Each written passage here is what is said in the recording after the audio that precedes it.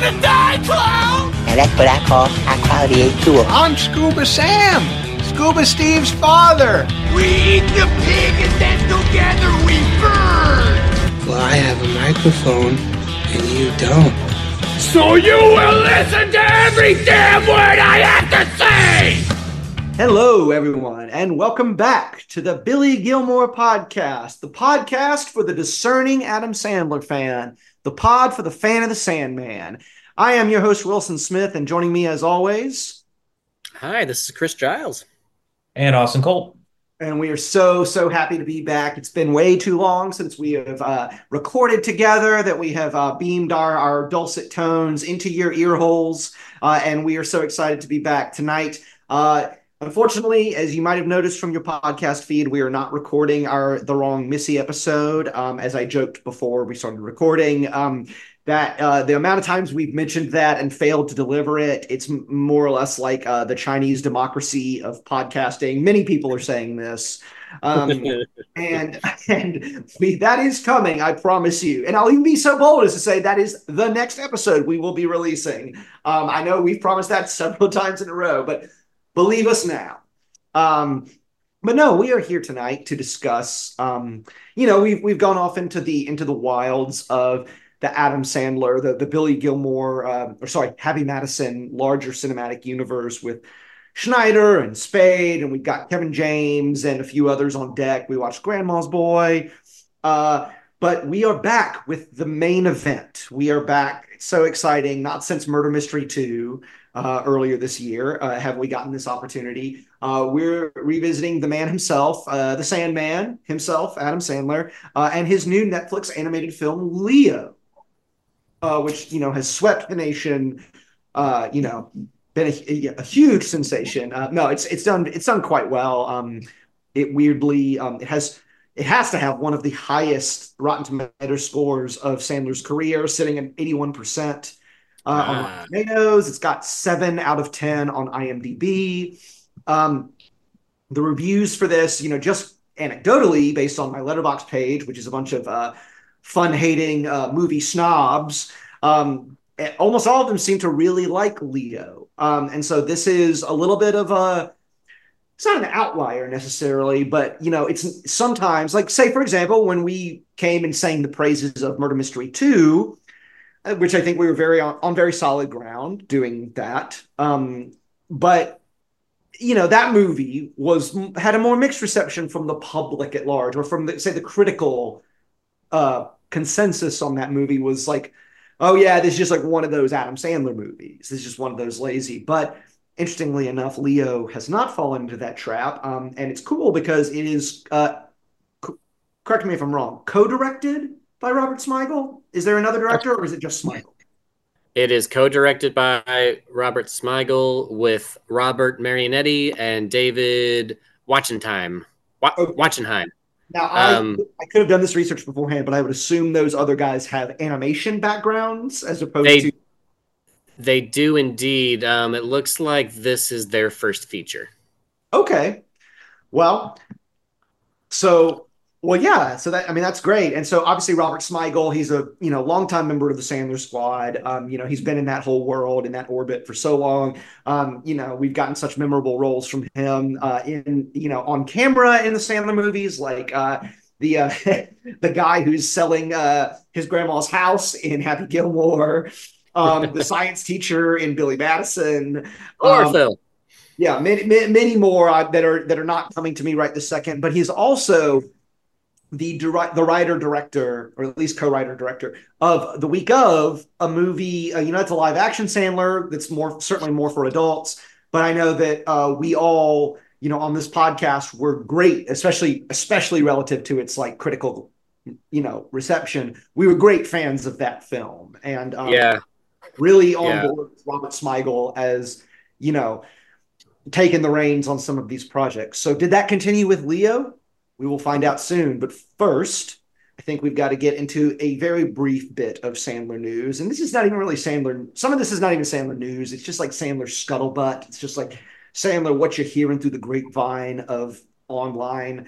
And one of those things is that there is some reason to believe, or at least there is some noise out there on the internet to imply that the next Adam Sandler Safdie Brothers film is, if not in serious jeopardy, at least very much on the back burner for all involved, for various reasons. The strike happening when it did, the Safdies being involved in other projects, et cetera, et cetera. And so I know that the past couple of episodes that we've done on this show, we're sort of always just like, yeah, like that Sandler Safdie project, that follow up to Uncut Gems is like, it's got a good head of steam. Like that'll be happening any day now.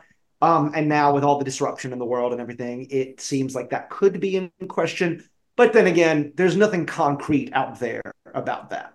It is, I feel comfortable saying it on the podcast that, word on the street is that it's in jeopardy. But if tomorrow they give it a green light and they start production in a week, whatever. Hard to say, but we hope to see it. And is this one of two Safdie brother movies that he would be in? Not Uncut Gems, but like, are there two post Uncut Gems that he would be in? I believe I only know of the one which was supposedly set in, specifically rather than the sport memorabilia like space being about basketball. I believe that Sandler indicated in an interview that would have been about, like, they needed to film at some MLB games, which they were not able to do this year, due to striking, or at least some of the games.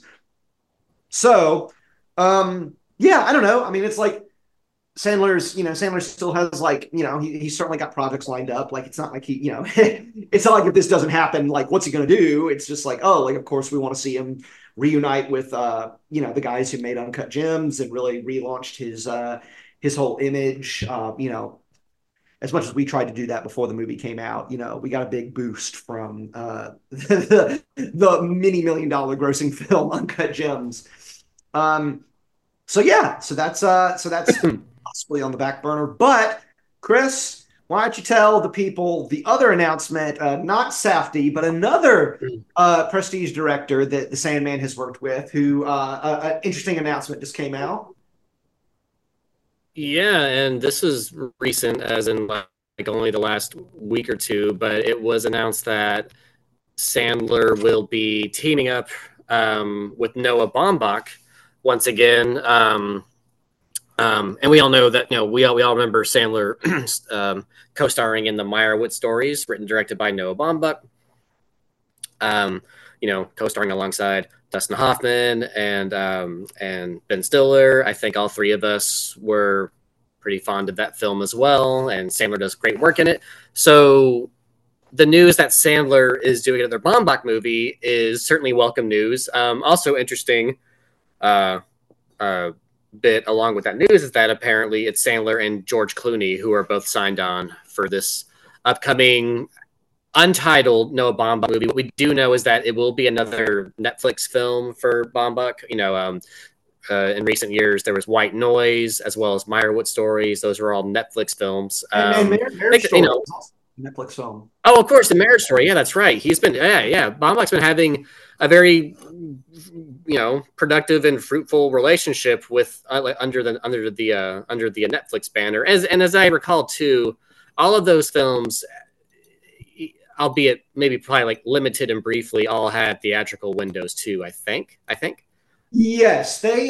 So I know that White Noise. Yeah, no, because I saw Marriage Story at the Violet Crown. So Marriage Story had the most extensive theatrical release. I know Meyerowitz stories played in some locations, thanks to a friend of the pod, former guest Jake Isgar. I remember him telling me at the time, like, oh, like these theaters got it and these other ones didn't. And he's, right. He's got distribution space. White Noise, I want to say Austin Film Society here in town played for about a week, the same way they did for May December, which also didn't get a recent Netflix film by a beloved auteur that did not get a very wide theatrical berth. But no, Baumbach, you're right, Chris. I think that Baumbach, just looking at that, like the output that he's had since signing that Netflix deal, he's got one of the best, most fruitful relationships with Netflix, because you have someone like Bong Joon-ho who did a one-off with Netflix, and I think that movie is very, very good and wouldn't have been made by another studio, but like, he found other opportunities elsewhere. And then you have like, these people who sort of like strike out with their big Netflix like projects, but like Baumbach, I know White Noise was sort of had a mixed reception, but then again, if you've seen White Noise, the idea that it was made at all is like a real miracle. Like, it's insane that it was made at all, and that for at least like a weekend, it was like on it was the homepage for like a better phrasing, like the homepage movie there on Netflix. So people at least turned it on to see what it was about. Yeah. And yeah, so like Baumbach has been just like a string of pretty well received movies with Netflix, and just speaking to just only to myself, I think these are all very, very good movies that he's done. Obviously, Sandler is, I think, quite tremendous, and Meyerowitz Stories, that's really lovely, heartbreaking, and funny work. I'm stoked to see him working with Baumbach again. I think working with Clooney, and Clooney working with Baumbach, Clooney working with Sandler, that is very exciting to me as well. I've been a fan of Clooney going back to the ER days. I think he's a fine actor and movie star and sometimes director. I think, his acting and directing credits can be spotty, but I'm never not happy to see him. Too, and just also, just by the way, just in thinking of Noah Baumbach and, recent Netflix successes, he's also coming off of a very, very, very successful year. He co-wrote the biggest movie of the year. We think of Barbie as Greta Gerwig's movie, and we should, but he wrote it with her, which is great. And so, this is some like high wattage Hollywood A-list, like this news of Baumbach, Sandler, and Clooney. And I do want to, just as a little thought experiment, or a little like, just an appreciation.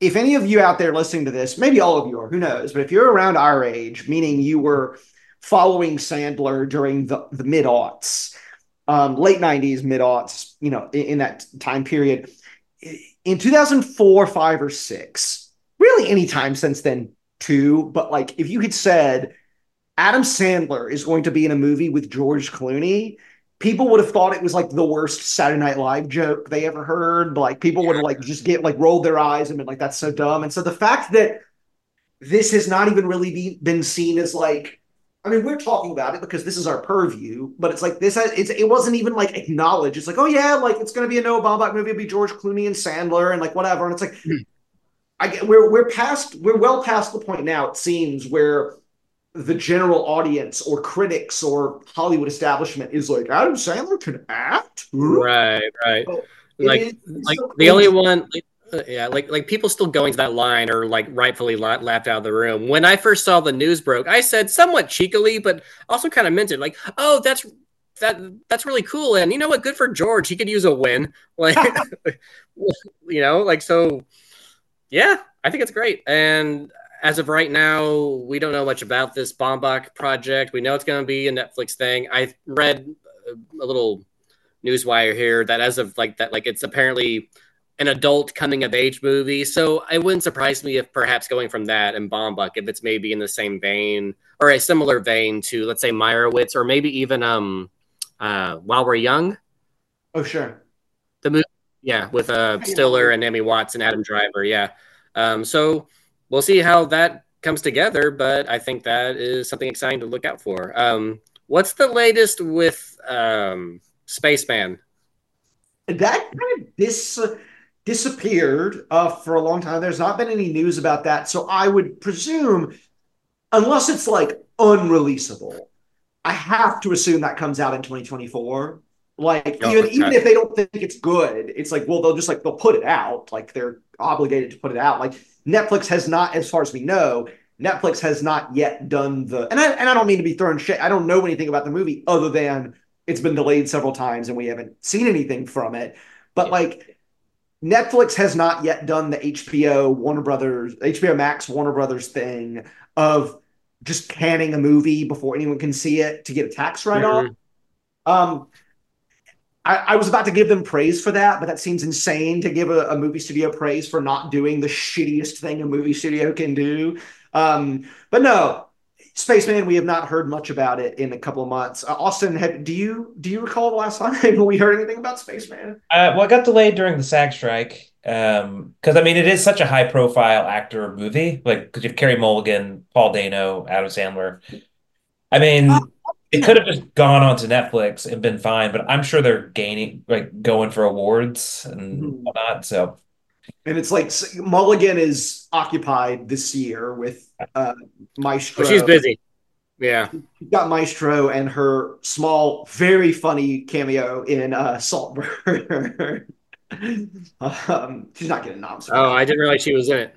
Yeah, she genuinely like her character being in the movie might be the best indication that I have that movie correct, which is that like, oh, don't take any of this bullshit seriously. It's very stupid. Like, Oh, okay. but no, no, she's great. Obviously, can't wait to see her in Spaceman. But no, we have not heard anything about that project in a minute. Um, so hopefully, hopefully we'll get some new news in 2024. I said earlier, sorry, I just have to correct myself. I said earlier that like, wow, we haven't done this since Murder Mystery 2. We did Bat Mitzvah, which was a great movie. You Are So Not Invited to My Bat Mitzvah, and that is technically, yes, that is like Adam Sandler is in that movie. And the reason I forgot about it is because like obviously he's a supporting performance, which is not usual for him. But I didn't want to overlook that movie. We all really loved that movie. No disrespect intended.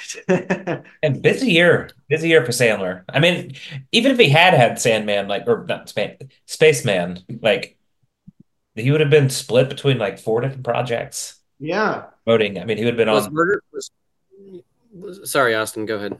Oh no, I was gonna. He would have been on so many like late night shows more than already is. Yeah. And just so Leo and Bat Mitzvah. I'm sorry, was Murder Mystery 2 this year too? It was. It's on my 2023 list of rankings. So yeah. Oh, that's rad. It was in Fun, March. fun, fun, fun, fun. I showed my mother. I was, recently for I don't, I'll be working over Christmas, unfortunately, but I went home and visited my mother in Alabama. And my mother, as I've mentioned multiple times on this show, is a huge ride or die Adam Sandler fan. She loves Just Go With It in particular. And it was a delight to introduce her to the fact that Adam Sandler and Jennifer Aniston have been in other movies together. And so we watched Murder Mystery 2, and she thoroughly enjoyed it. And also shifting the subject just a little bit over to that, but I showed my mother Jack and Jill, and she claims I sent her a copy years ago, and she claims that she watched it. But watching it with me in the room, she didn't remember anything that was happening. And at the end of it, she loved it, and she said, Jill's such a sweet lady. Why are they mean to her? which is the right takeaway from that film. That's sweet. My mother has, me and my sister, she has boy girl, twins. So, Yeah.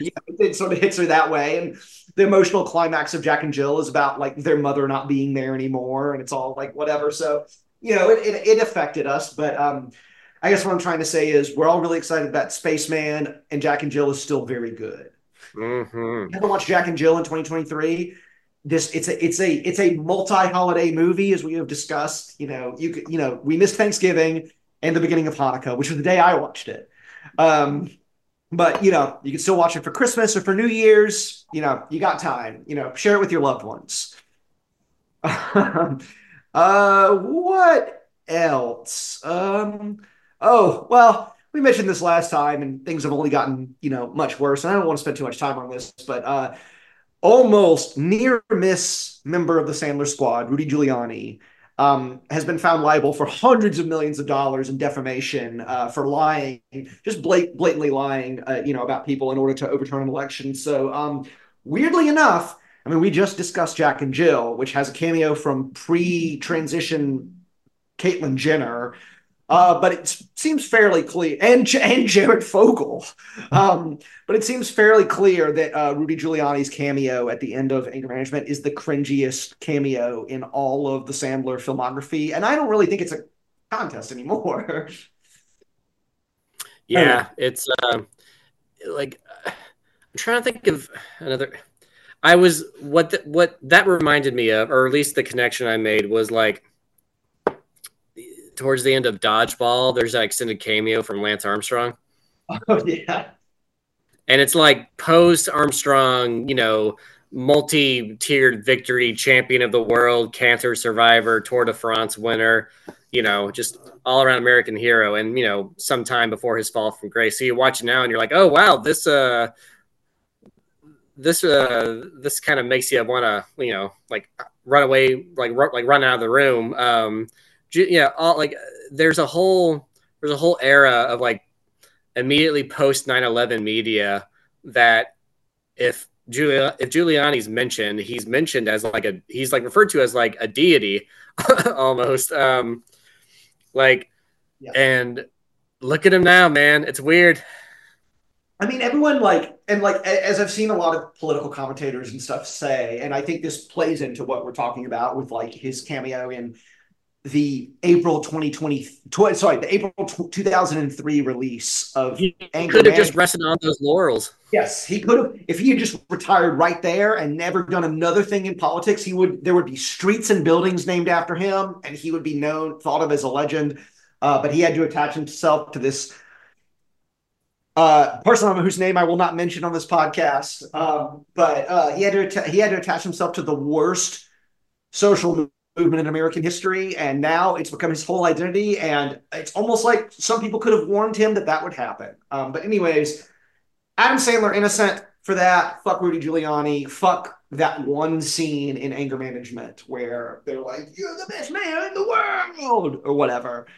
There are two distinct moments in Sandler's filmography that feel really strongly, explicitly oh, this feels super post 9/11. One of them is the Giuliani thing in Anger Management. The other one is in Mr. Deeds when he's first flying into New York and there's hey, NYPD or New York Fire Department, our best and bravest. Good for you, fellas. And there's nothing wrong with that. It's a sweet moment, and I don't cringe when I watch it. It's fine.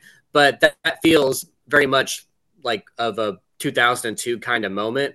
But I am much happier with the Mr. Deeds bit, and the Giuliani thing is just, that's not Sandler's fault. It's just a wild relic of a different time now. If I remember correctly, there's also you don't see his mouth moving, so it's it was probably an ADR thing. But there's in Mr. Deeds, when he trips over a trash can or something as he's skipping down he's New York City is the greatest city in the world, which he could have said that. He could have said that in Big Daddy or Little Nicky or anything like that. I think Sandler has always repped New York City, but sure. Although, that's interesting. Maybe in the future, in future episodes, we might bring this up more, but it is I don't know how much we talked about at the time the shift between New York films and LA films, because you watch something like That's My Boy or Jack and Jill or and it's it takes place in sunny open spaces and all that stuff, and anyways, I don't mean to get too far afield, but that's just something I was just there's outside of Happy, obviously Happy Gilmore, Billy Madison, Waterboy, whatever, but Big Daddy, Mr. Deeds, Anger Management, they're all kind of big city movies. There's a shift that occurs maybe around the time of Click when Sandler stopped trying to disguise the fact that he was, one of the biggest money makers in Hollywood. He does go back for Chuck and Larry. Chuck and Larry is set in New York. And the Smigel's Zohan. Oh, that's right. Yeah, Zohan. Zohan, a movie that we don't need to talk about Zohan at all right now, but let's just say a movie that has gained insanely new significance in the past since the last time we recorded. I don't know how we would talk about that movie if we were recording it today. I still love it. It's just If anything, Wilson, I think more people ought to be watching that now. That's true. They need to learn the real enemy isn't Israelis or Palestinians. It's Dave Matthews. I'm glad you did that, Wilson, because as soon as I said it, I wanted to cut to us. Just take that shit out. I don't need it. But great movie. But anyway, so I believe set our piece on we've talked about the Sandler news, the Sandler updates. So I think we should just like dive right into the lizard meat of this podcast, which is we're going to be discussing Leo, as mentioned, co-directed by Robert Smigel. 2023 came out over Thanksgiving break. Was the number one on film on Netflix for a little bit there, and definitely, as mentioned earlier, seems to have gotten a pretty rosy reception from the public at large. And we're dealing with animated Sandler. Now, obviously, he's a creature in this. It's not like a human being, but we've got have some experience here. We've got Eight Crazy Nights, a movie that, as a completist, I recently purchased on Blu-ray, and I was like grinding my teeth the whole time I did it. We got Eight Crazy Nights, and we've got the three Hotel Transylvania films that Sandler himself is in. He, as we might have mentioned before, he is not in Hotel Transylvania 4. Um, are there any other animated Sandler things that I'm forgetting? That's it, right? Yeah, that's it. Yeah, that's it. Okay. Yeah, I feel like I would remember another one. And so yeah, like you heard about this movie, like we mentioned earlier, like, oh yeah, like Leo, like that sounds cool.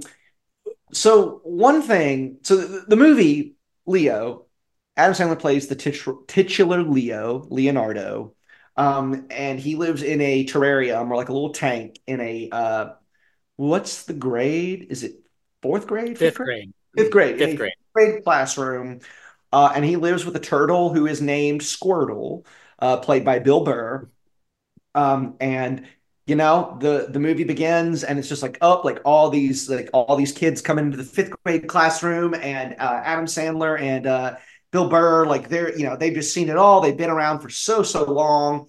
And the basic premise of the movie, before we really start going a little bit granular here, the basic premise of it is that Sandler realizes, or he thinks he realizes, that iguanas only live to 75 years old. And when he thinks back on his lifespan, it's like, wait, I'm like 74. And so he realizes, like, I've never really lived my life. And so because this movie is set in Florida, the classroom's in Florida, he wants to go live in the Everglades. And so his plot is to when one of the students has to take him home for their like assignment of like caring for the class pet, he's going to escape. But what winds up happening is that he ends up befriending these kids and basically helping them with their lives and helping them to adjust to the trials and tribulations of being in middle school and all that kind of stuff. And so that's the basic, that sort of gets you going with like what the movie is. I will say the movie starts off, and right off the bat, I hate to start it on a negative note because I did like this movie, spoiler alert. I don't like any of the songs in this movie. Well, let me backtrack real quick. This is a musical. Leo is a musical. Yes. As was Eight Crazy Nights, which is, that's probably still at the bottom of my list, Eight Crazy Nights, but it's notable. It's notable to make, to point out that these are musicals, and obviously Sandler's a fine musician himself, so I think that's always a good time. And like there's a musical sequence in Billy Madison, famously, but so like it's rare that his projects are in this mode. Correct me if I'm wrong. I don't think there's any music like song and dance numbers in the Hotel Transylvanias. Does he do anything original music wise in 51st Dates? Forgetful Lucy sure has got a nice caboose. Like yeah, I mean, like the song from The Wedding Singer, like right. Yeah. But point is, it's rare. It's rare. I mean, yes, like this isn't like the strongest roster of songs. I enjoyed the one that he's singing to the girl. Well, I guess it wasn't that good of a song if I'm already forgetting it.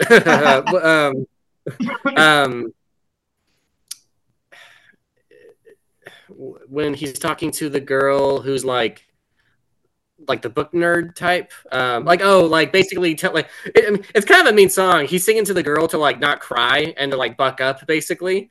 Like everyone has problems, deal with it. But I remember thinking that sequence was cute.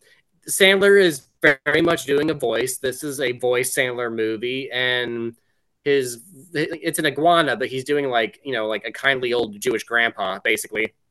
So him in that mode of voice singing songs, I can't not find charming and winning, even if the songs themselves are, so.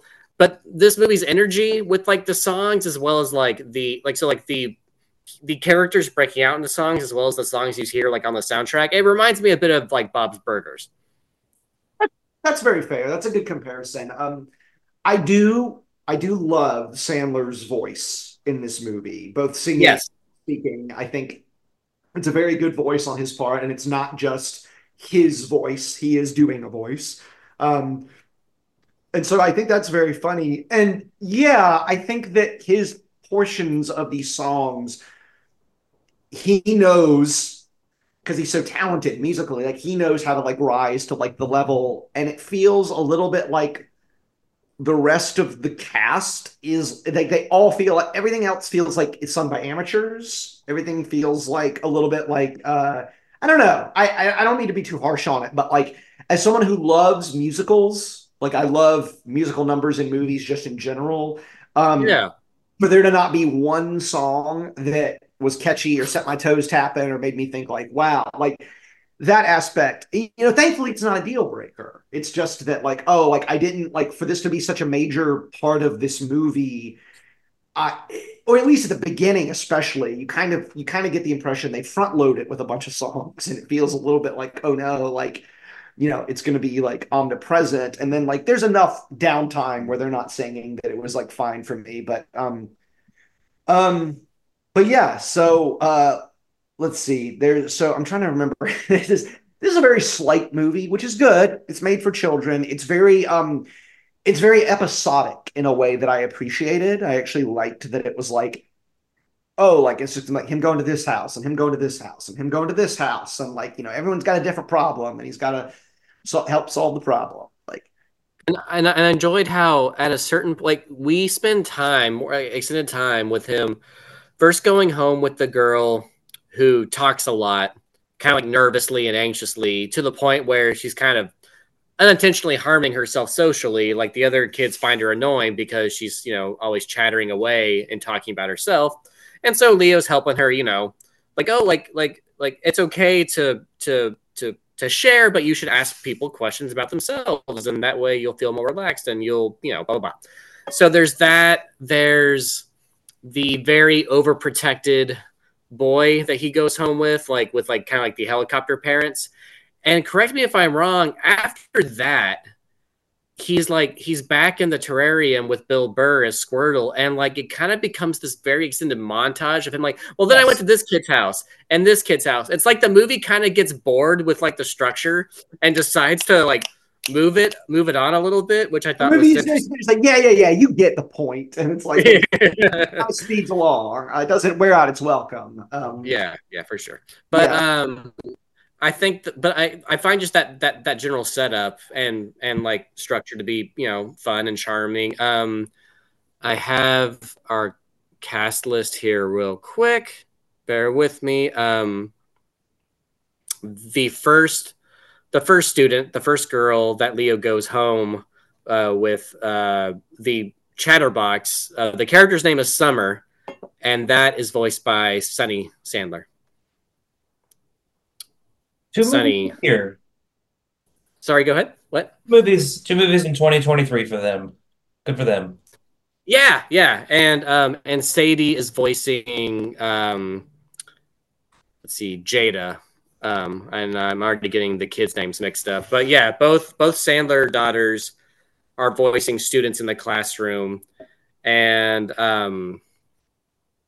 Jackie Sandler is there as one of the moms. I think Austin, there's a mom who's always taking selfies kind of awkwardly and aggressively. I believe that's the character that Jackie Sandler is voicing, which tracks because it seems like she's animated in a way to look like Jackie, which I thought was a fun touch. Yeah. Are you a Bill Burr fan at all? I, I like am not super familiar with Bill Burr. Mm-hmm. I think the furthest I've gone with Bill Burr was this or whenever he hosted SNL. Yeah. I just remember his intro is definitely like something that was, more the comedian style where whenever I feel like a comedian intros, they do a set and it's often Yeah. like pushing more of the boundaries rather than just like I'm Adam Driver, I'm playing piano and just talking.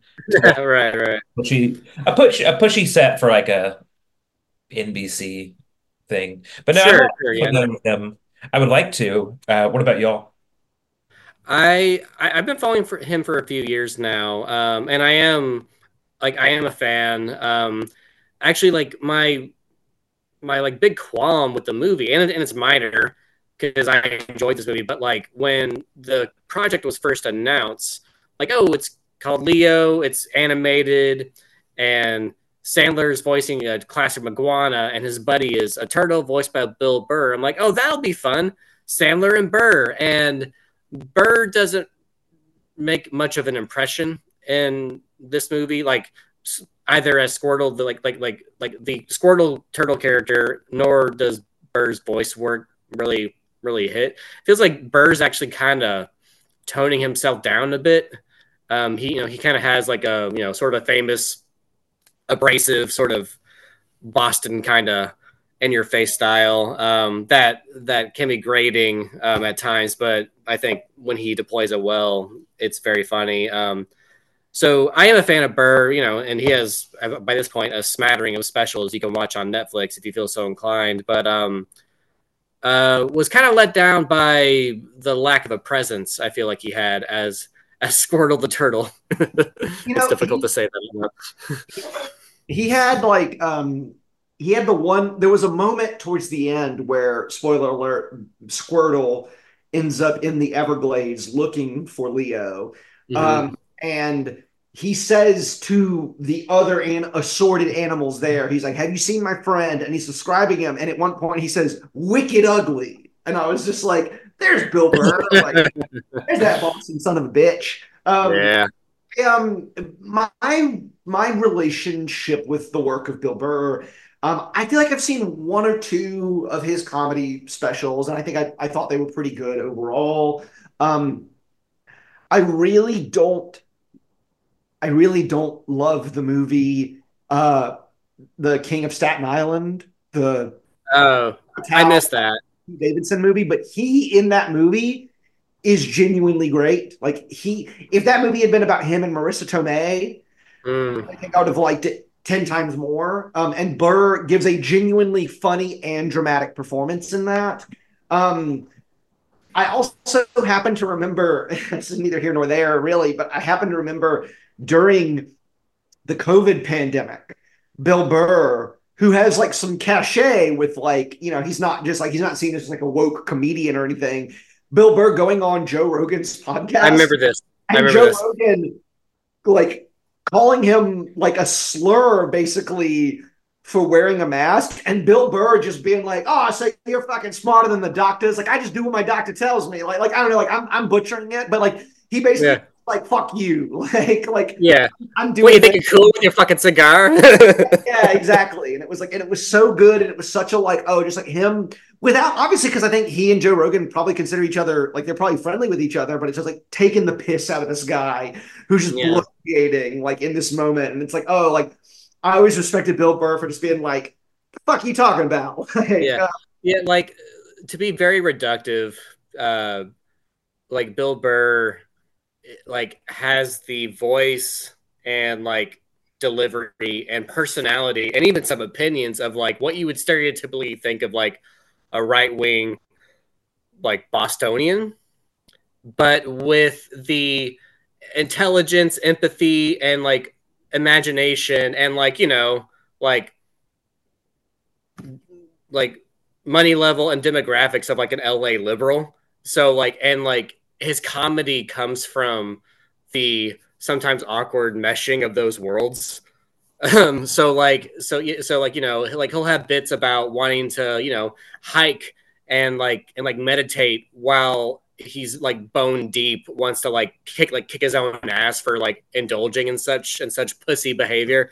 So it was so satisfying watching that appearance on Rogan, because like he is not the type to like go on a Rogan show and like automatically have like his dukes up. Like Burr is the type of guy who would probably roll his eyes at people who act like Rogan is evil or capable of evil or like a bad influence on the culture, and then to have him go on there and to be like, shut up.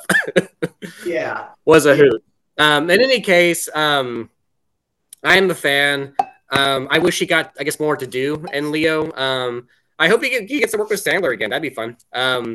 Yeah. I'll give a quick shout out just in talking about the voice work here. I was very tickled and amused and had like a good laugh with our brief appearance from our old buddy Nick Swardson as Cinnabon the bunny. Who's in second grade, and because he's the second grade pet, he knows about addition and subtraction. That's how Leo and Squirtle, they like pull the fire alarm and they learn, and so like they all get taken outside and they're like in a little like powwow with the other pets from the other classes. And that's how they learn, like, oh, like that's how many years you are, and like that's like how many years you can expect to live. But yeah, Nick Swardson is Cinnabon, who's just like, oh yeah, like I hate, like, well, I can't remember, but he's like, I hate all these other names. Like Cinnabon's fine, but like I hate it when they name me this or that or whatever. Nick Swardson was one of there were a very few. So obviously the voice cast has plenty of Sandler Squad members, but Swardson was one of the only ones that I clocked just without looking it up. I was like, that's Nick Swardson. I can hear Nick Swardson in this character. The other one, and God, I'm blanking on her name now, but the overprotective mom who's on Saturday Night Live. Is it Heidi? Heidi, yes. Right. I clocked her too. She has a distinctive voice. Yes, I'm gonna try to find it here. Because the person, Heidi Gardner. Yes, Heidi Gardner. I clocked her, and I was shocked to learn that the voice actor playing the substitute teacher was Cecily Strong. That was surprising for me too. Because like not for a second, if you'd given me 100 guesses, I would not have guessed Cecily Strong. I like her a lot. She's very good on Saturday Night Live. She was very good on Schmigadoon, a show on Apple TV that very few people watched. No, yeah. So, but yeah, the Nick Swardson was great. But speaking of people giving performances where it's like, wait, who was that? Rob Schneider doing the principal? Yeah. I did a double take when there's I went like that too. There's no accent or craziness. It's literally the straightest role that Rob Schneider has ever played in a movie. It's just, I don't know where the point reaches where like I'm more annoyed at having to see Rob Schneider than I am impressed by Sandler's continued support of his friends. Like there's a weird like diagram there where I'm just like, or like an equation there where it's like, well, at a certain point, the amount that I'm annoyed by Rob Schneider will outweigh it will outweigh the fact that I think like, you know what, like he might have gone off the deep end, but Sandler's a good pal. Like he's a good friend. He'll put him in his movies, like whatever. And it's like at some point I think we're gonna cross that threshold. I'm not quite there yet, but was it Sandler that promoted Daddy Day Trip or whatever the I think he said he was like, oh, like he said he could do it and he did it. Like, he said he could write and direct a movie and he did it himself. Like, way to go. But like it's not like, I mean, even though Jackie Sandler is in that movie as an actress, it's not like I don't think Sandler's a producer or anything on it. It's not like he like it's not like he's like financial compensation from that movie.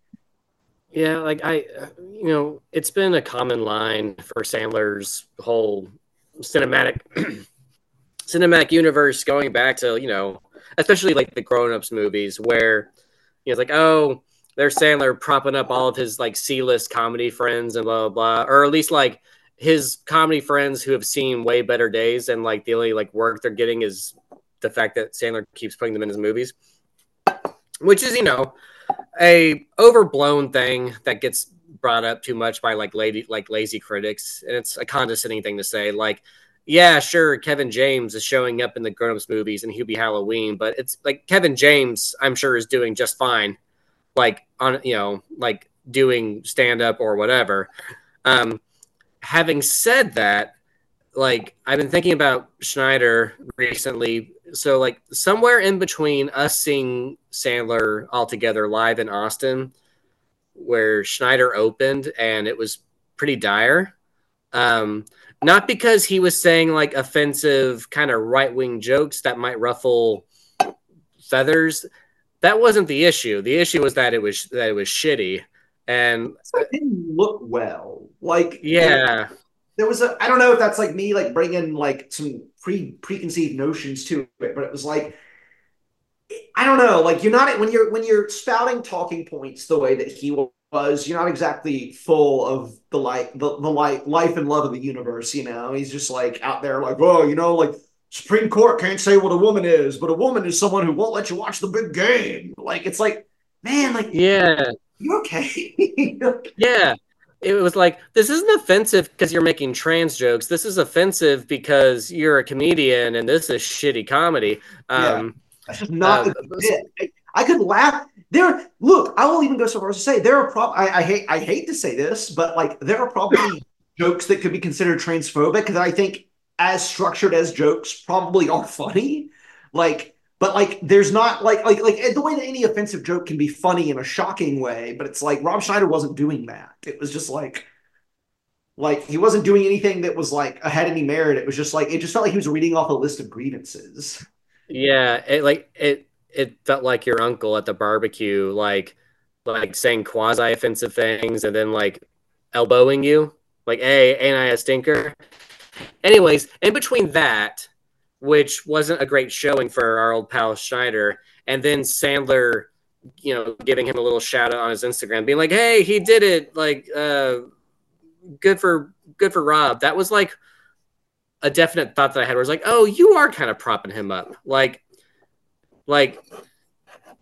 you're going out of your way to do that, to be a pal. Like Chris Rock, I'm sure appreciates, being in Grown Ups or whatever, because like that's, I'm sure, good money and exposure. But Chris Rock doesn't need to do that. But like starting to think that maybe Schneider needs this. Oh, I think he definitely needs it. I think like Sandler is just being very magnanimous and being like, sure, I'll tweet about or I'll post on Instagram about your movie. Like, why not? You're my pal. Like, that doesn't mean I have to endorse any of the crazy things you say or believe. But anyways, Rob Schneider's in this movie. This is a lot of Sandler Squad members. Jackie Sandler, both of their children, Smigel himself. I know he's several voices, but I know Smigel is most memorably the miniature pony at the petting zoo. And I really liked all that stuff. I really liked all the, I'm vegan, so like that's sort of a thing. But like I did really like all the like weird like quasi animal liberation stuff. Like the bit where all the like they get let loose at the party, I think is very funny. Like the entire petting zoo. So one of the kids who Leo goes home with to counsel is kind of a rich, spoiled girl, and his lesson to her is teaching her to acknowledge that both she and her family aren't any better than anyone else, which is a fine message. But I really enjoyed the miniature horse, being mad at people talking about his stubby legs, and then when they all get unleashed and it becomes like a whole free for all. And I liked when you re-encountered them in the Everglades later, and the little miniature horse was like, no one here to say anything about your stubby legs. And it was like, no, respect, King. No. Yeah, so yeah, he goes, as Chris, as you mentioned, he goes home with the girl who talks too much and kind of, and I guess I'll even give the movie, now that I'm thinking about it, a little bit more credit than I think I did when I was watching it, which is like, I'm a childless man. I don't have any kids. I certainly don't have any kids of that age. But and it's increasingly more and more, it's hard to recall back to that time that I was that age of the children in this movie. But I will say that I feel like the movie gives, I feel like so many kids' movies are their messages overall are the vaguest, most generic, like believe in yourself or uh, you can do it or whatever. And I kind of appreciate that because of the episodic nature of this and that he gets to go home with different kids with different personalities, he kind of gets to give more specific life advice. And a lot of it, I think, is actually pretty like would be pretty helpful. Like, that like it's an interesting concept to convey to a kid. Like, oh, like maybe you are talking too much and hogging too much of the oxygen in the room. So why don't you ask? Like, I feel like there are adults who learned that in therapy. Like, and it's just Yeah. like why don't If you I can ask interject, people what they like? yeah, and I mean, same here. I don't have any kids of my own, but I am a teacher of fifth graders. Oh, Um, and at a Montessori school too, by the way, and like that kind of puts a premium on talking through thoughts and feelings and meeting kids where they are, and so I appreciated that too. Like, there's any number of ways that an animated film, with comedic voices geared towards family viewing could like razz a character who talks too much, but framing it as like, you're missing an opportunity to like connect with people. It's, like it's normal to be nervous and to like overshare, but you're not letting folks get a word in. And you'll make more friends if you ask questions, like, talking to the boy who's like over medicated and like overprotected, and which isn't horribly far off from for some of the kids that I see at my school. So yeah, I thought that was a fun mix of kids, and the movie doesn't condescend to them. So good on you, movie. Yeah, I also, yeah, I responded well to that. I mean, it just having like direct messages much better, much better than other kids movies. I mean, I don't even know, like, even if you compare to like the Hotel Transylvania, trying to think of like the themes and the messages to come out of that. So I think I that's just mean, very much just like, oh, like he's got to like let his kid be his kid, and like she just like has to be her, and it's just like be yourself, like be okay with who you are. Like it's just very, I don't know, it's very generic. it Um, is, and I think those movies are very fun for what they are. I could see myself one fine day, like I don't know, waking up with like a really good flu and like just like sleepily like yeah, dosed up on medicine and cold medicine, just like watching all the Hotel Transylvanias. Like I think those are really cute, but they are absolutely happy meals. yeah, um yeah. No, for sure. One thing we did not mention that I guess if there's anything important in the plot of Leo, which is not much, but one thing we didn't mention is that because the whole conceit is that at least, especially the first couple of times, he's ostensibly trying to escape from these houses, not help kids with their problems. Um, he tells each kid that he encounters that they are the only ones who can hear him. Like he's the only one that, or at the very least, they are the only ones that he is talking to.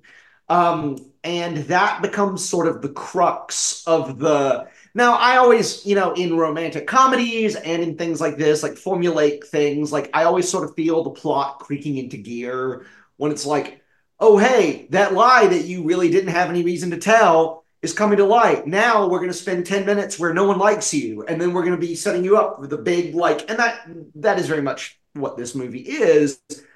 I don't quite know in the context, having finished the movie, why he needed to tell every kid that they were the only one, other than just like covering his ass, other than just being like, hey, like, please don't tell anyone else I can talk because otherwise my cover is blown.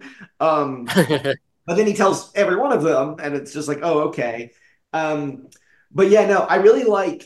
So yeah, the a couple of gags that I remember enjoying. This is kind of all over the place, but the movie itself is just like, here's these episodes and then the ending. I liked in the first girl's house. I liked the bit where she's at he is like the time lapse of him crawling up the wall where it's clearly taking him hours to go like an inch or two. That's funny. And then when you see the girl at the dinner table with her parents, and she's talking so much that not only are they bored to tears, but they're watching Titanic on the TV. And Leo and Kate are both so bored that like he drops Kate into the ocean. Like that's a funny bit. I like that when he goes home with the overprotected kid with the drone. I like that. I like the drone sitting there in the bathrobe and like watching him outside, like where he almost looks like a human being, like and the dog dressed like a spaceman, like looking at Leo and Leo being like, "What?" That was really cute and clever and funny. Yeah, and then again, like the idea. So I initially thought the girl who has like the rich family who has the big party thrown for her that goes crazy. I initially thought that dad was John Lovitz, but it's not. Jason Alexander. Jason Alexander, which interesting because he's not a Sandler Squad member, but John Lovitz. No, you think it would be Lovitz. Like it was supposed to be Lovitz. I mean, it looks like the character model looks like Lovitz. And so, but again, I kind of appreciated that, like I don't know, I truly do not care to do like much psychoanalyzing on this podcast, but like it's like I don't know, like one wonders if like like as rich as Adam Sandler is, if he ever told his like his family like, hey, like we're lucky, but like we're not that fucking special. Like don't act like you're better than anybody else because of whatever. Because like I don't know, like again, that's such a specific point to make. To a family of a certain income bracket of they're just like, oh, like your dad's like your dad thinks he's hot stuff, but like he's really not. Like none of y'all are. Like you're not any different than anyone else. So it's like, oh yeah, like for that lesson to sink in is very interesting. Let's see, what are like I mean kind of like the movie is like a very like if I had kids, I would happily watch this with my kids. Like I mentioned, I don't love the songs. But otherwise, like it's not the most memorable. Like it's not like there's not a ton of like as much as I enjoyed the movie, it's not in any danger of unseating Bat Mitzvah or Murder Mystery 2 for me in terms of my like no, but it's like it's charming, and I think I'll talk about Smigel for a second. Like what I appreciate about like thinking about Leo as a Smigel project and then also making connections to the week of, I think he is particularly strong at connecting the like bizarre and silly with the heartfelt, like in a way that feels unique to him. And I can't quite articulate it or quantify it, but I think about the week of, which has, for my money, one of like the most devastating and gorgeous bits of Sandler acting towards the end when he just kind of breaks down in front of his daughter, like in tears because the wedding and reception was kind of a disaster and it wasn't good enough. Like that moment and how devastating it is. And this exists in the same movie where Chris Rock is like massaging grandpa's like sexy stumps or whatever. So the fact that those moments coexist in the same movie, and like over here you have like some kind of like sensitive empathetic insights into what it's like to be a kid today with like feral kindergartners throwing Cinnabon the bunny up into the air and so like he is able to juggle absurd and silly with heartfelt in a way that I look forward to. Well, and speaking to that point right there, and you mentioned them just now. I'm glad you did. One of the bits, as a fan of animation and the medium of animation, one of the things I really enjoyed in the movie was the depiction of the kindergartners when you see them. Yes. They are not photorealistic in any way. They are depicted as like comic strip monsters, like little gremlin-esque monsters. They're like little Miyazaki guys. Like they're like little they're like little freaks. And so the substitute teacher is like doing the dustbuster thing, and she keeps dustbusting the kindergartners off of the fifth graders as they walk which is so funny. Yeah, I don't know. I loved that. Again, I really liked. I do think the animation by and large looks really, really good. Yeah. Just in general, I think it's got the a good like balance of like the quasi realism and like the cartoony fluidity of a cartoon. Um, I'm remembering. I'm trying to think. Okay, and there's also the kid who speaks the one way in front of his classmates, and then it's like, oh hey, like you sound like The Weeknd. Like you should sing like The Weeknd. That was good. And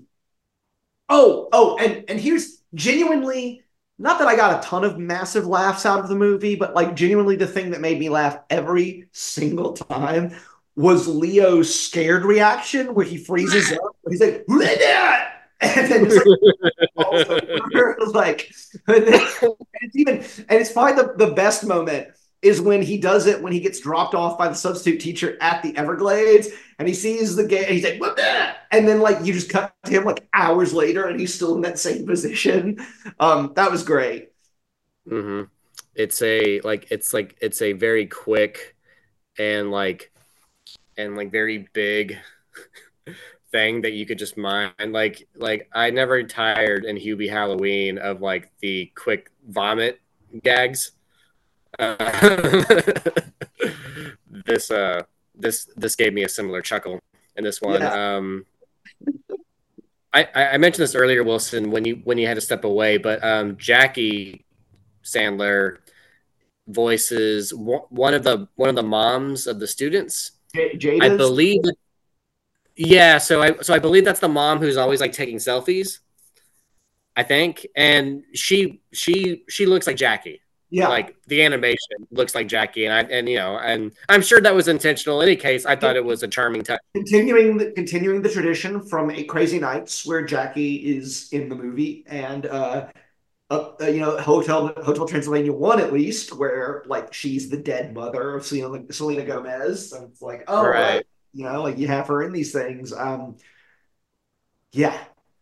I also at the end, and this kind of came out of nowhere, and I don't mean to get too real about anything, but the very end of the movie, the substitute teacher reads from Charlotte's Web.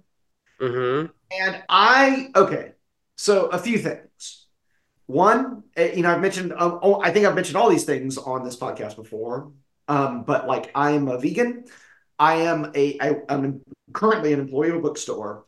And I haven't mentioned this because we haven't recorded, but I recently lost my good pal, my dog, Chewbacca. And Charlotte's Web has forever been one of the saddest movie, book, doesn't matter, description, one of the saddest things ever.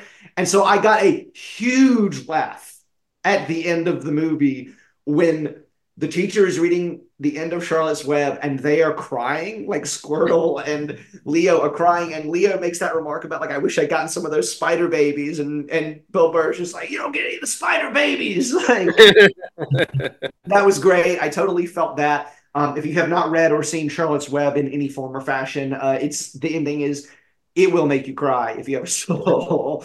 And I just appreciate Leo acknowledging that in 2023 because it's real, it's out there in the world. What do you guys think about Charlotte's Web? I've never read the book. I weirdly missed it as a kid, but the film from the 70s, I want to say, the original animated film was a staple growing up. I missed the Dakota Fanning version. I've seen that either, actually. And I'm curious about it because Dakota Fanning is Fern. That sounds cute. Julia Roberts voicing Charlotte. That sounds cool. But best of all, I know that Steve Buscemi voices Templeton the Rat. That sounds like such quintessentially perfect like voice casting that I've always wanted to see it just for that reason. I feel as though when I think about the 70s version in my head, I feel like I'm hearing Steve Buscemi as Templeton the Rat. Yeah. No, that's that's a brilliant movie. I'm sorry, it's a brilliant story. I haven't seen the old film in a very long time, so I won't call it Mhm. brilliant. Anyways, I thought it was a great gag that they ended on Charlotte's Web, and it was like, and it made them all cry. That was pretty special. There's a lot of like Go ahead. mean call out stuff in this that I keep wanting to say the movie's for because I was watching earlier. My girlfriend came in. It was like, what is this like kids movie? This seems kind of dumb, but it's not like a kids movie. It's like a family movie, like where Yeah, it's not Yeah. catered towards just kids. Because like Charlotte's Web, yeah, I guess kids have read it, but like the Titanic thing, like that's like the adult. A lot of animated films do this. I'm just saying this one is of that level that's like, there's like jokes in there that are for everybody. Like there's a Shape of Water joke in this that's like, right. Yes. what 5-year-old will be like, oh yeah, that's funny. I I also have to say, I don't know why I just thought about this, but I don't think I didn't find any of the songs memorable, but in terms of the emotions of the story, I appreciated the song where they were all remembering different points of their lives, like different years of their lives before they were in fifth grade, like up to and including like when they were like babies. Oh Um, wow. I did think that was kind of effective in an emotional way. There's so much we still haven't mentioned, like the kid thinking about that song, like the bully kid who Leo goes home with. This is a funny bit where he goes home with the kid and tells the kid admits that like, oh, like I got held back and I feel insecure, but also I don't know where babies come from. And Leo describes it the way of like the way birds have babies, or the way, or Uh-huh. the way a lizard would have a baby. And he uses in this kid's film, he uses the word cloaca, which I know is not a dirty word, but like in the context of all of it, I was just like, he said cloaca. Like that's weird. But and so I thought it was funny later when like the actual teacher who had to leave for being pregnant, when she comes back and she's like, "Oh, I have my baby," and the dumb kid is like, "Oh, like she must have failed to bury the rest of her eggs in the sand or whatever." It's like, okay, that's a pretty good bit. Yeah. Yeah, I just I just appreciate the premise here of this iguana like essentially living a very like lethargic, boring life of a confined person, but with like not much to show for it aside from like this begrudging like piercing insight into child psychology. Like that's a good premise. Like there's a lot of there's a lot of potential there for all types of like avenues that the movie explores a good chunk of them. I love the bit. I love the joke about the blinking. Like every time they're just like, he's just like, I get exercise. Like what? I blink. Like he's running to him. It's like, oh, okay.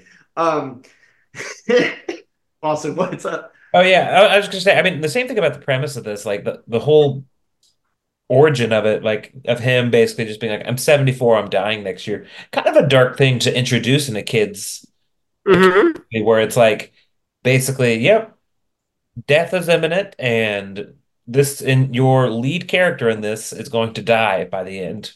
I will say, Yeah, this movie yeah. Oh, go ahead. like it's about reckoning with mortality and trying to find like your own meaning and like leaving a mark on the world. What does that mean?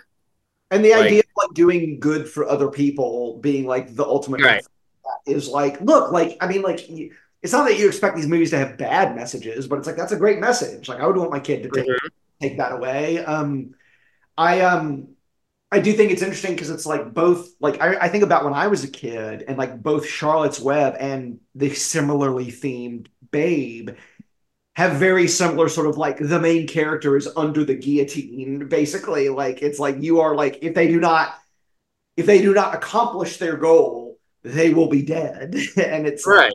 oh, okay. And so like and as a kid I don't remember thinking this is too much for me to take. It was just like, oh gosh. So but yeah, as an adult I definitely have that reaction of like, should kids be like absorbing this? And I don't think we mentioned this yet because we've been so all over the map, but uh when so at the end of the film, so basically Leo he ends up going home with all of the kids. And then there's there's that moment where all the kids learn, like, wait, like he said he was only talking to me. He's talking to you too. And they kind of abandon him because in Squirtle, like, releases this information because he's jealous. And then the substitute teacher who wants to she wants to get like a teaching accolade, and she wants the glory of the history, like decathlon thing. She ends up talking with Leo, and then after they do that, she drops Leo because I guess she doesn't want anyone to know that like Leo had anything to do with it. She drops Leo off at the Everglades. Mm-hmm. And then they go to their Walt Disney World substitute place, like as for winning the historical decathlon, and they decide like, no, wait, we need to go get Leo. And Leo learns while talking to other iguanas in the Everglades. He learns, oh, like we don't live to 75, we live to 110. Like, like you're a spring chicken or whatever. And so Leo discovers like, wait, like I've got years ahead of me, like this is great. And so that at the end of the movie, plot wise, it is it is foreshadowed that they are going to be in the class with the kindergartners. And they're like, well, at least we'll get to learn how to add, or like how to do math now, because they didn't know that earlier. And so so that's that's the plot of Leo, and we've talked a lot about like the individual scenes. I don't know. It's not a movie that like I feel the burning need to go out and like recommend to a bunch of like non-kid having people, but like as an entry into Sandler's like kid film pantheon, it's just like, I mean, it's a damn sight better than Eight Crazy Nights. And it's, like, I mean, I would certainly put it on the at least on the level with any of his Hotel Transylvania movies. I don't know if I would, what those Hotel Transylvania movies lack in, maybe the rigor of the humor and the message, they make up for with like Tartakovsky's cartoonish direction. Like it's such a like there's such Looney Tunes physicality to those movies. Yeah, like the Hotel Transylvanias, I say with all love, are like kind of like empty calories, but they taste great. Like, and they're super fun, and that voice cast is just like a lot of fun to hang out with. It's very, very fun vibes. And this one, I think if you meet it where it is, and if you allow it to, like, I think like it has some unsuspected depth to it, as well. Oh man, I guess that's what passes for my final judgments. Austin, what do you feel about Leo? I mean, for me, it's like I had a good time with it. I mean, I'm sure the thing is, it's a movie that has a lot visually going on with it. So, uh, like I'm sure I could watch it again and like catch newer different things, just like little things. But yeah, I mean, it's definitely very just innocent and like it's not trying to really go for anything bigger than what it is. So I appreciate it for what it is. I'll probably never watch it again, but I could. I could. I might watch it again. I don't know. Like I sort of, part of me thought I might rewatch it before the podcast, and I didn't get a chance. But it's like, I don't know. Like it's part of me thinks it could be forgettable, but like, dude's made fucking 20, 30 movies or whatever. It's just like, it's not like every one of them has to be an out of the park smash. But like, if I had kids, I'd be very grateful this movie existed. Yeah, I occasionally get to hang out with my wonderful nephew and niece who live in Kansas, and it wouldn't surprise me if they've already seen this, because like they're at the right age to where if there's a new animated thing on Netflix, they're probably gonna have their eyes on it at some point. But I would hope to sit down with this with them and see what they thought. I can imagine them having a good old time with it. As far as, so we've talked about the Sandler Squad members in this. There's no slumming love interest. There is, and I'm probably forgetting it all because I didn't write it down, but there is some product placement. We got Cheetos. Do y'all remember? I know there's at least a couple of other things, but the Cheetos were the thing that I remember like the most named. on screen, which is somewhat unique for a computer animated film. But we'll just say Cheetos. Um, so Cheetos were so like no slumming love interest. We've talked about Sandler Squad. We got Cheetos as the product placement watch. Yeah, it's it's a fun movie. We're looking forward to Spaceman. We're looking forward to seeing wherever Sandman takes it from here. Overall, like I really enjoyed this. But mostly, more than anything, I'm looking forward to being back with you guys and to not letting months go by again. Like we're gonna keep this ball rolling. We're gonna review Wrong Missy real soon, and we're gonna be exploring the nooks and crannies of the Happy Madison universe, even greater depth. Get ready, folks. 2020. Right. I mean, like I remember Wrong Missy being. I started speaking before I had like the timeline nailed down in my head. But I remember Wrong Missy, correct me if I'm wrong, being released early pandemic days. May 2020 or June. Yeah, that's when you and I lived together, Wilson. And I remember just like us latching onto that movie like a life jacket. It was like a brand new movie from Hollywood. This is like a brand new movie, and I remember going into being like, "Ugh, this is gonna be rough," or whatever. It's fine, and just being kind of blown away by how wild and anarchic and funny it is. And I so look forward to talking to you guys about the genius that is Lauren Lapkus in that movie. I think it'll be so fun to revisit. And I can think of no better way to ring in Christmas and the New Year than to revisit The Wrong Missy with you fellas. I'll just go ahead and plant my flag before we record that episode. And I probably have said it on the podcast before, but 2020, because that's such an asterisk year for sports and entertainment and everything else in general, the fact that that is the year that Lauren Lapkus could have gotten an Oscar nomination and did not. And that is to the eternal fucking, like any other year, it still would have been to the shame of the Academy. But that year in particular, when like, what the fuck was she acting against? Like, she absolutely deserved that award. I know that the person who won was the nice Korean grandma from Minari. Sorry, not sorry, but Lauren Lapkus, please. I think she got a Razzie nom, which just is all the evidence you need of like how boring and useless and bankrupt that whole organization is. She fucking rules in that movie. It's genuinely it's exciting, for example, when a big movie or when a movie like Bridesmaids comes out and it's a big hit. Not only is it a big hit, but a performance like Melissa McCarthy's is rightfully celebrated to the point of an Oscar nom. That's awesome. And I wish that happened more with big comedies. And because it has happened, I know they're fucking capable of it.